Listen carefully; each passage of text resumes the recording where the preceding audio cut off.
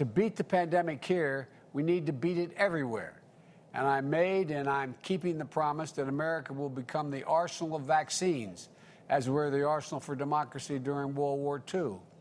We've already shipped nearly 160 million doses to 100 countries, more than every other country has donated combined.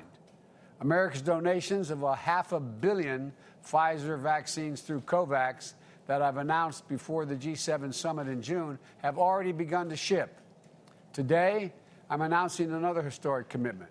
The United States is buying another 500 million doses of Pfizer to donate to low and middle-income countries around the world.